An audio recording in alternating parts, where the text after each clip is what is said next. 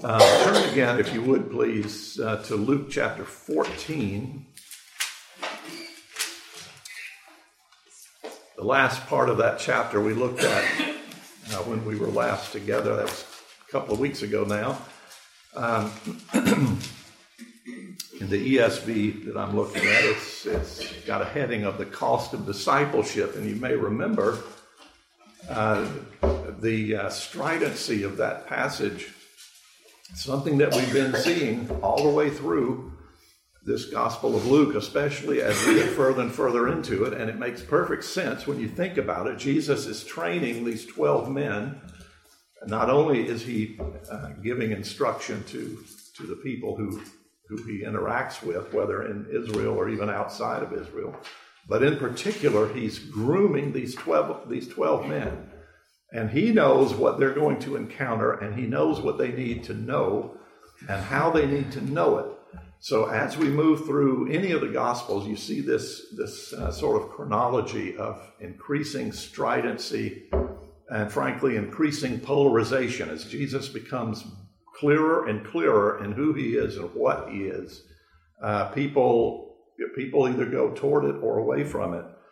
And it shouldn't surprise us, therefore, that we have been going through these passages, but they do become fairly difficult. Last week, for instance, under this cost of discipleship, we saw that statement in the 26th and 7th verses here. If anyone comes to me and does not hate his own father and mother and wife and children and brothers and sisters, yes, and even his own life, he cannot be my disciple.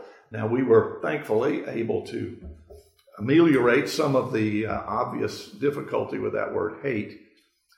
We went back to Genesis, and you could have made it easier. I could have made it easier for you by telling you to go to Matthew chapter 10, where Matthew has a very similar discussion by Jesus, and he simply there says, unless you love me more than you love father, mother, sister, brother.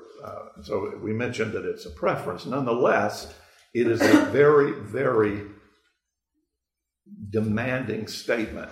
Jesus is either first or forget it. The Christian is going to have Jesus as first. And that's why this couple of questions behind me here on the board, we were dealing with these. We talked about Martin Luther. We talked about Bonhoeffer. You can just go through so many people in the history of the scriptures. But frankly, you don't need to look at the luminaries that we all are familiar with in their life stories of being those who stand and stood for Jesus even to the point of death. Frankly, it is in every one of our lives. So far, at least, we have not had to stand and either be killed for our faith or not killed for it. But the way this world's going, I'm not sure that we're going to make it without being a challenge in that regard also. But these questions keep coming, and they never stop coming to the Christian. What value do you place on your soul? And what price are you willing to pay for your soul? That's just a very, very excellent couple of questions that we need to ponder as we go through the difficulties, not only from the sin of other people entering our lives, but the sin of our own hearts and minds. But today we're going to get to Luke 15, and I'm going to show you a better question. One that equally needs to be considered. Luke chapter 15. What value does God place on your soul?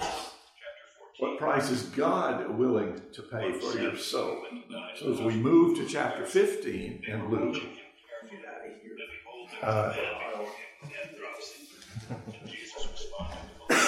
if that's a better speaker, I will sit down.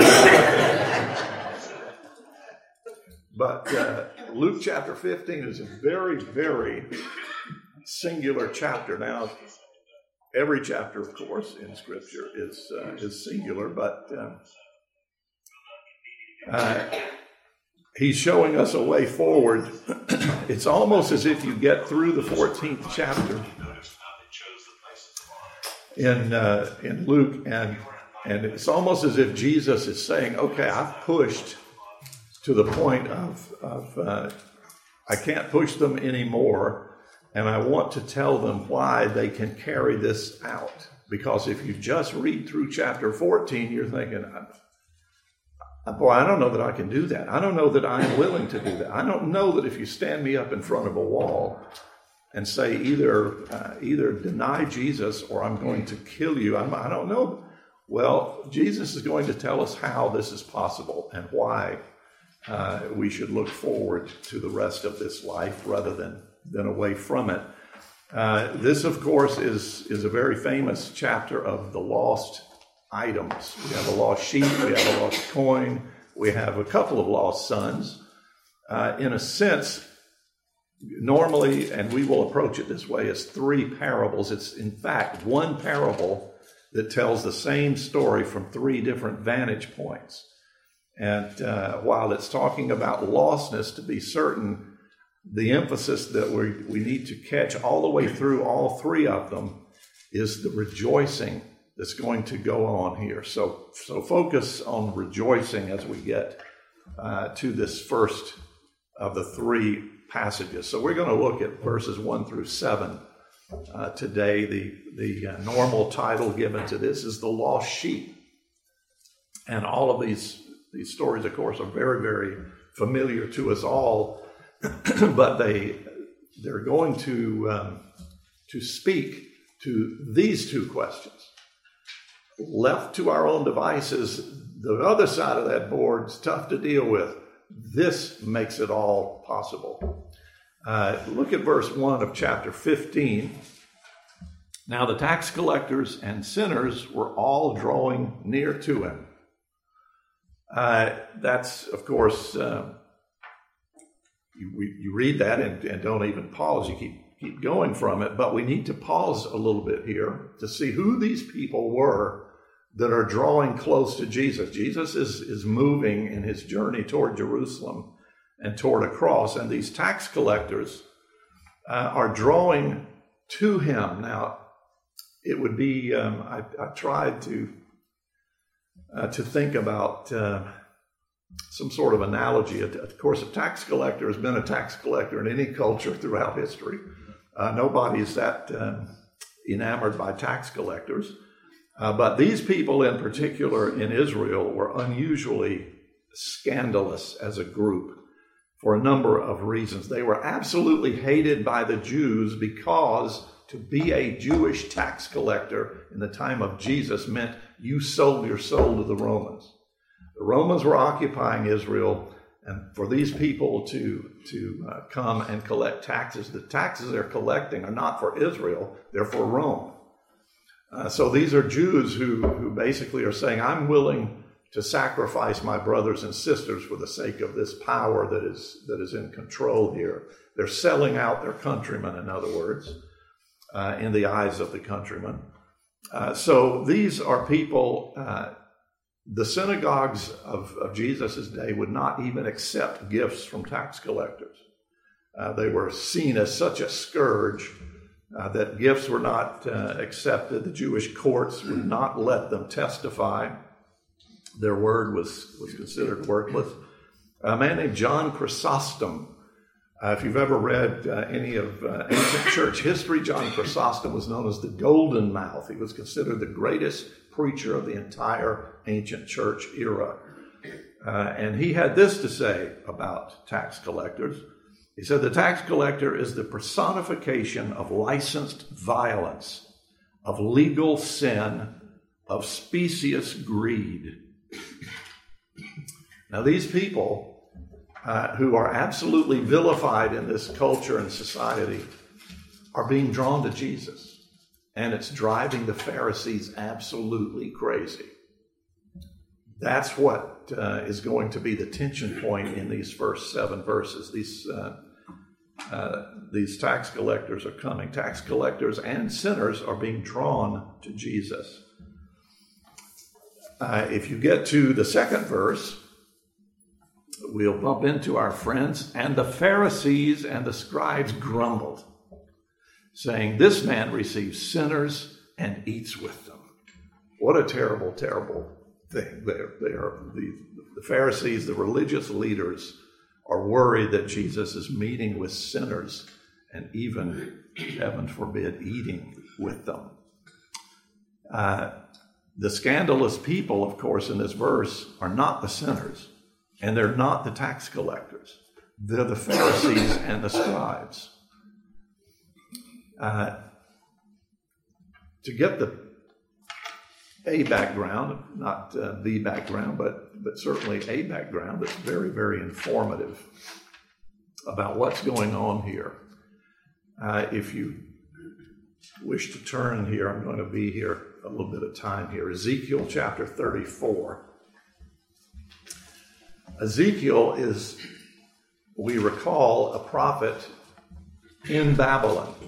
Ezekiel is prophesying to the people of Israel after they have lost their birthright, so to speak, after they have been, Jerusalem and so forth has been assaulted and pretty much dismantled by the Babylonians, and they are in Babylonian captivity. And Ezekiel is a prophet that God raises to speak to his people in this era of captivity. This entire chapter is very, very helpful, but you see the heading of it, prophesy or prophecy against the shepherds of Israel. Now think about how the juxtaposition of what's going on here. Whoever the shepherds were, they must not have been shepherding very well, because Israel did not come around. Actually, Judah, the southern kingdom we're talking about here,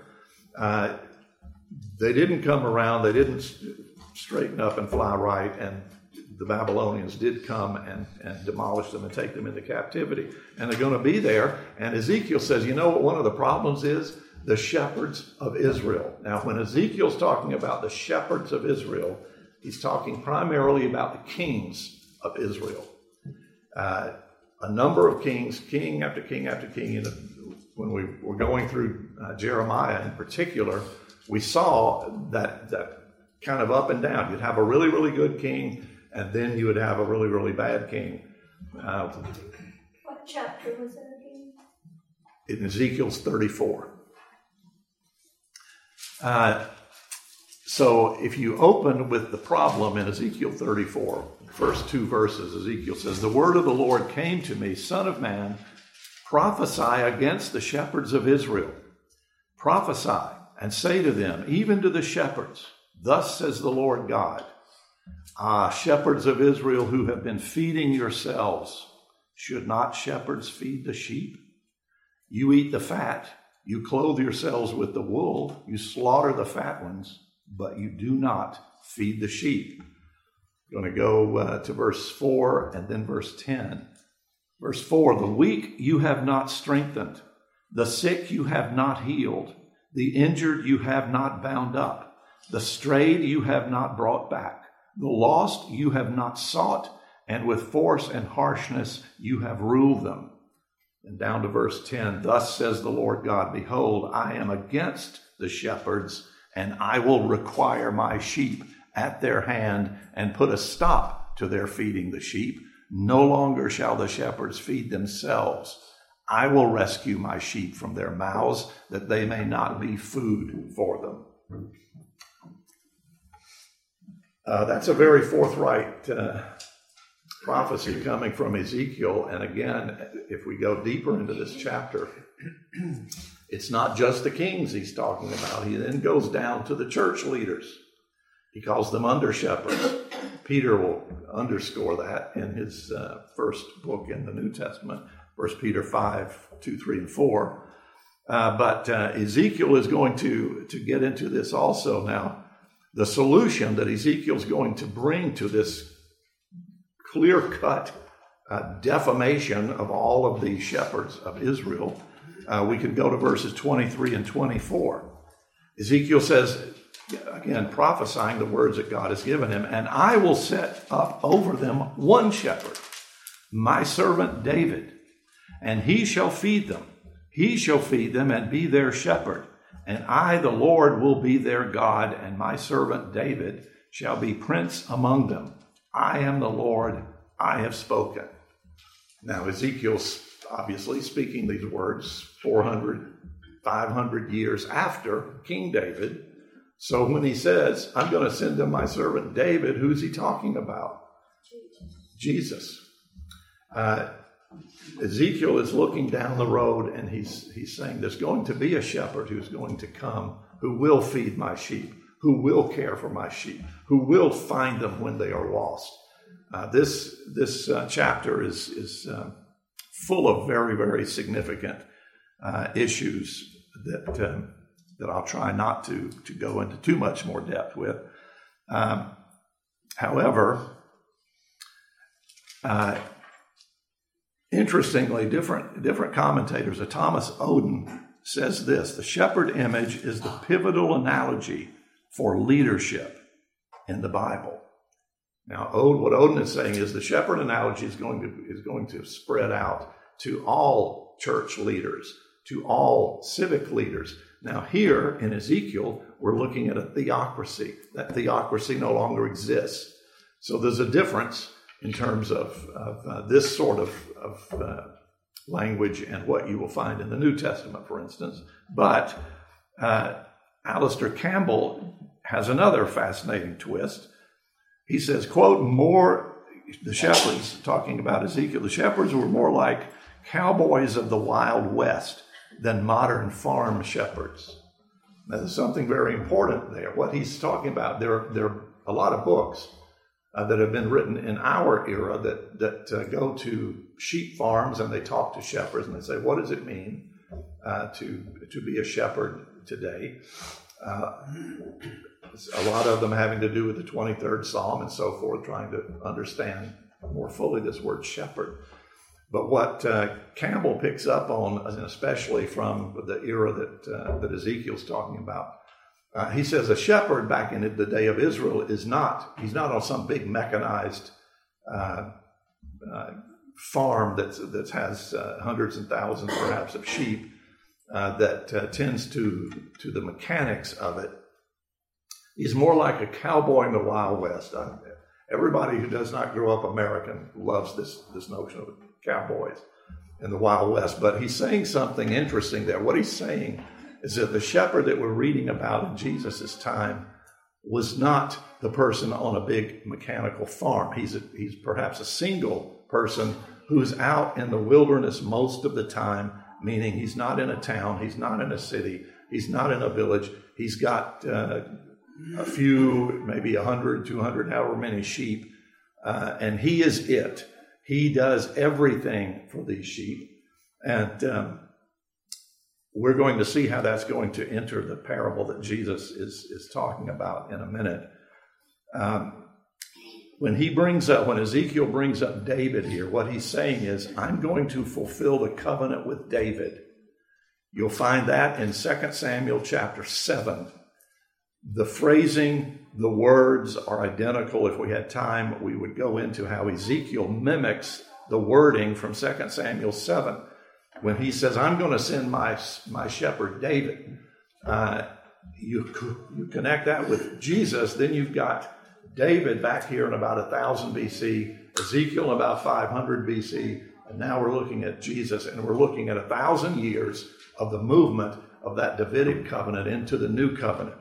So very, very singular ways that Jesus is going to be talking to us in a minute. What he says about this David is that we're going to unite Israel under one monarch. We're going to have a ruler after God's own heart. We're going to have a new level of peace and prosperity. He's not talking about the new covenant there. He's talking about the blessings of this Sinaitic covenant, the Sinai covenant that the people of Israel are living under when Ezekiel is talking to them here. And what he means by that, they have experienced the negatives. They've experienced the punishments. Jerusalem's been destroyed. They've been destroyed. They're down in captivity, and they're going to be there for 70 years. And what Ezekiel is saying is, God is going to turn this around. He's going to bring us a better leader. He's going to get us back. Now, he's not telling them all that yet, but we know the end of that story. They're going to come back from captivity, and they're going to be back not in modern Jerusalem. They're going to have to rebuild it. They're going to have to rebuild the temple, rebuild the walls, the Ezra-Nehemiah story. But looking through all of that, he then comes to Jesus, and that will get us back to Luke chapter 15 and this little parable that is so full of analogies to what we have just seen. I want to just give you one more thing, though, from Ian Duguid, one of my absolute favorite commentary writers. He talks about a shepherd as being a combination of toughness and tenderness. This is going to be Jesus. We saw the flip side of the board, that's the toughness. It's my way or the highway. I don't want lukewarm. I don't want you to dabble with me. You either commit yourself to me or you are not my child. But of course, the tenderness is going to come in a few more verses. And there's an interesting phrase that Duguid did not put in quotes, so I'm assuming it's his phrase, but I've heard it often. Afflicting the comfortable and comforting the afflicted. That is the essence of every Christian. What we all should be doing. It's the essence of being a Christian parent. Afflicting the comfortable and comforting the afflicted. When our children have sinned, we need discipline. Godly, loving discipline is the order of the day for the parent. But when the child is genuinely afflicted, then comfort is the order of the day. That back and forth, that's why you have church discipline, for instance. I don't know how many arguments I've gotten in over the decades with people who say church discipline is just mean. It's mean-spirited. God is love. Yeah, God is love. He's also discipline. He's also, he's going to afflict the comforting and the comfortable. So that is going to also be a key as we go through all three of these parables in Luke 15. That's another thing to be looking for. Look at the shepherd afflicting the comfortable, comforting the afflicted. Let's get back. So we've seen Jesus in Luke 15. He's out, and these tax collectors and sinners are flocking to him. The Pharisees and the scribes don't like that. So in verse 3, Jesus responds to him. He says, okay, I'll tell you a little parable. I'll give you some insight here. Now it says, he told them this parable. He's talking to both the scribes, the Pharisees, the sinners, and the tax collectors. Everybody in this audience is being addressed here. And he's going to afflict the comfortable. In other words, he's going to lower the boom on the scribes and the Pharisees, and he's going to comfort the afflicted, that is, the sinners and the tax collectors. Into verse 4. What man of you, Jesus begins, having 100 sheep, if he has lost one of them, does not leave the 99 in the open country and go after the one that is lost until he finds it? This is a rhetorical question. Jesus is assuming that obviously the answer is every one of you would go after the one, because the one out of 100, even though we might sit here and say, well, come on, it's only 1 out of 100, it's only 1%. Jesus said, no, this 1% is not going to be just written off. Jesus is assuming that everybody is going to go and find this sheep. But look at verse 5. And when he has found it, he lays it on his shoulders, rejoicing. Now, I mentioned that rejoicing is going to be really the backstory of all three of these parables, whether it's the lost sheep, the lost coin, or the parable, the so-called parable of the prodigal son. The essence of that parable is not that the son comes home. That's good news. It isn't that the elder brother is going to be addressed also. It's when the father runs rejoicing to the son who has repented of sin. That is behind all three of these. But here, Jesus said, imagine the shepherd who goes out. He's got one sheep that he can't find. He goes out and finds his sheep, and he rejoices because the lost has been found. The instruction, of course, picking up from Ezekiel, going into to David, as go back to David and then up to Jesus, is that God will not let his lost remain lost.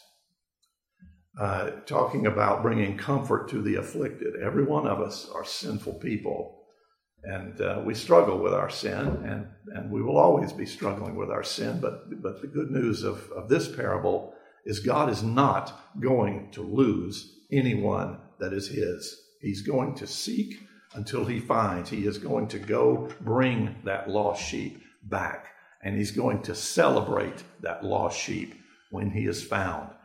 If you go forward to Luke chapter 19, verse 10, says this, "For the Son of Man came to seek and to save the lost." Now, interestingly, he says that after he has brought Zacchaeus out of a tree, a tax collector. One of those people who's in the story here in a very sort of tangential way, but Zacchaeus is like all the other tax collectors. And Jesus goes and retrieves him from his tree and says, the Son of Man came for this purpose, to seek and to save the lost.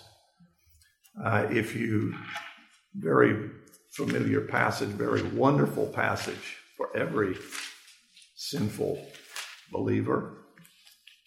John chapter 10 is the famous I am the good shepherd chapter of John. Verse 27 says, "My sheep hear my voice, and I know them, and they follow me.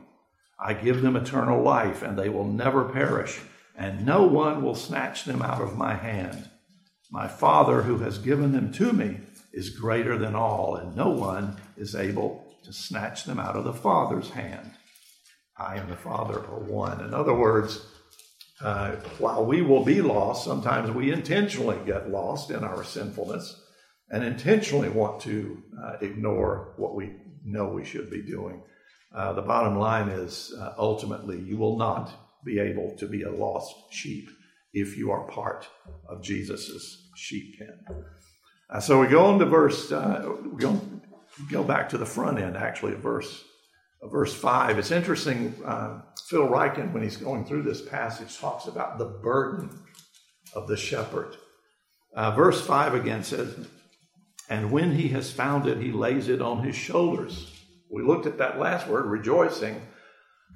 Ryken has some fascinating insights into this notion of this shepherd. Now, here's where I think probably Campbell sees the cowboy.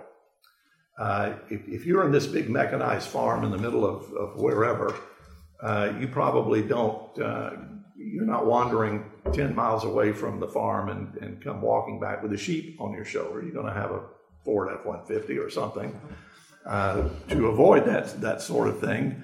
But there is a burden that is assumed that some commentators pick up on, and that is to lay the sheep on your shoulder and carry it back. Now, some of the rhetoric talks about the feeling of the heart. You've probably seen the statue. It's the oldest known Christian statue, interestingly enough. The statue of the shepherd with the sheep draped across his shoulders. That's from the 3rd century AD. But what a lot of commentators would go into is that the shepherd, as he's walking back carrying the sheep, feels the sheep's heart beating, feels the breath of the sheep, senses the contentment of the sheep to be found. They'll then go into the sheep. The sheep feels the warmth of the shepherd's skin, feels the heartbeat of the shepherd, senses the joy of the shepherd in coming out to seek him and find him. Now, some of that rhetoric to me kind of, I don't know, it's a good TV commercial. I don't know that the shepherd is sitting there feeling the heartbeat of the sheep. I don't know that the sheep is sensing, boy, the shepherd is really happy that he found me. But I can tell you this, the good shepherd senses your heartbeat. The good shepherd, now that's capital G, capital, I'm talking about Jesus here. The good shepherd created your heart. The good shepherd knows when your heart speeds up, slows down, breaks, goes into an ER for surgery eventually, whatever. The good shepherd does feel the heartbeat of the sheep, creates the heartbeat, oversees the heartbeat, does know the breath of the sheep, and does sense the contentment of the sheep to be found. You and I, as children of God, we hopefully will feel the warmth of the embrace of the Good Shepherd, and this sense of a beating heart that Jesus has for his lost sheep, and the joy and the rejoicing that goes on by the Good Shepherd every time a sheep is lost and then found. Verses 6 and 7 conclude this parable. When he comes home, this is the shepherd, he calls together his friends and his neighbors, saying to them, "Rejoice with me, for I have found my sheep that was lost. Just so, I tell you, there will be more joy in heaven over one sinner who repents than over 99 righteous persons who need no repentance." That's the epicenter of what Jesus is speaking. He's speaking to the Pharisees and to the scribes, and he's saying, look at yourselves. You are the leaders. You are the spiritual leaders of Israel, and all you feel is disdain for these tax collectors, disdain for these people who are sinners. And when they come to me, you're angry about it. You're angry with them, and you're angry with me. Why? Because you have not been the shepherd of the sheep that you are called to be. But I, Jesus, am the good shepherd. So you see this amazing communal aspect, the host of heaven itself rejoicing over the return of the lost. Luke 15:7, we need to, that's a verse, that's one of those refrigerator verses. That's a verse you need to have and reflect on fairly often. There will be more joy in heaven over one sinner who repents than 99 righteous who need no repentance. That is the flow of heaven. That is the impetus behind this sense of Father, Son, Holy Spirit with the angelic host and all those saints who've gone before, who are around that throne of grace, repentance and joy that comes from a sinner who turns and is no longer lost. I want to conclude just by reading. I'm not going to comment on any of this. I want to just finish with a couple of passages. I'm going to start with the guy we think of when the word shepherd comes up, and that's David. I'm going to go to Psalm 28. To you, O Lord, I call, my rock, be not deaf to me, lest if you be silent to me, I become like those who go down to the pit. Hear the voice of my pleas for mercy. When I cry to you for help, when I lift up my hands toward your most holy sanctuary. Do not drag me off with the wicked, with the workers of evil, who speak peace with their neighbors while evil is in their hearts. Give to them according to their work and according to the evil of their deeds. Give to them according to the work of their hands. Render them their due reward, because they do not regard the works of the Lord or the work of his hands. He will tear them down and build them up no more. Blessed be the Lord, for he has heard the voice of my pleas for mercy.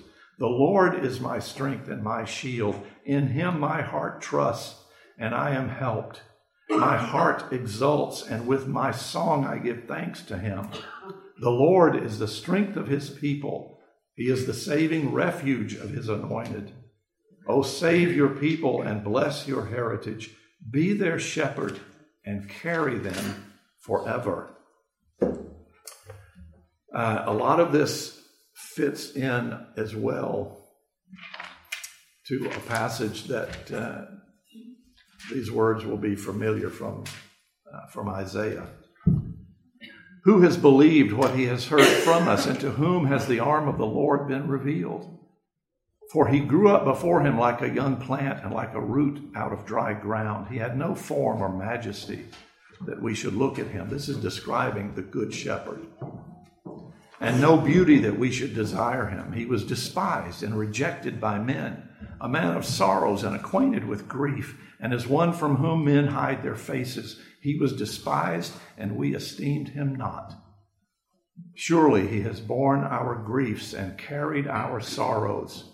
Yet we esteemed him stricken, smitten by God, and afflicted. But he was pierced for our transgressions. He was crushed for our iniquities. Upon him was the chastisement that brought us peace, and with his wounds we are healed.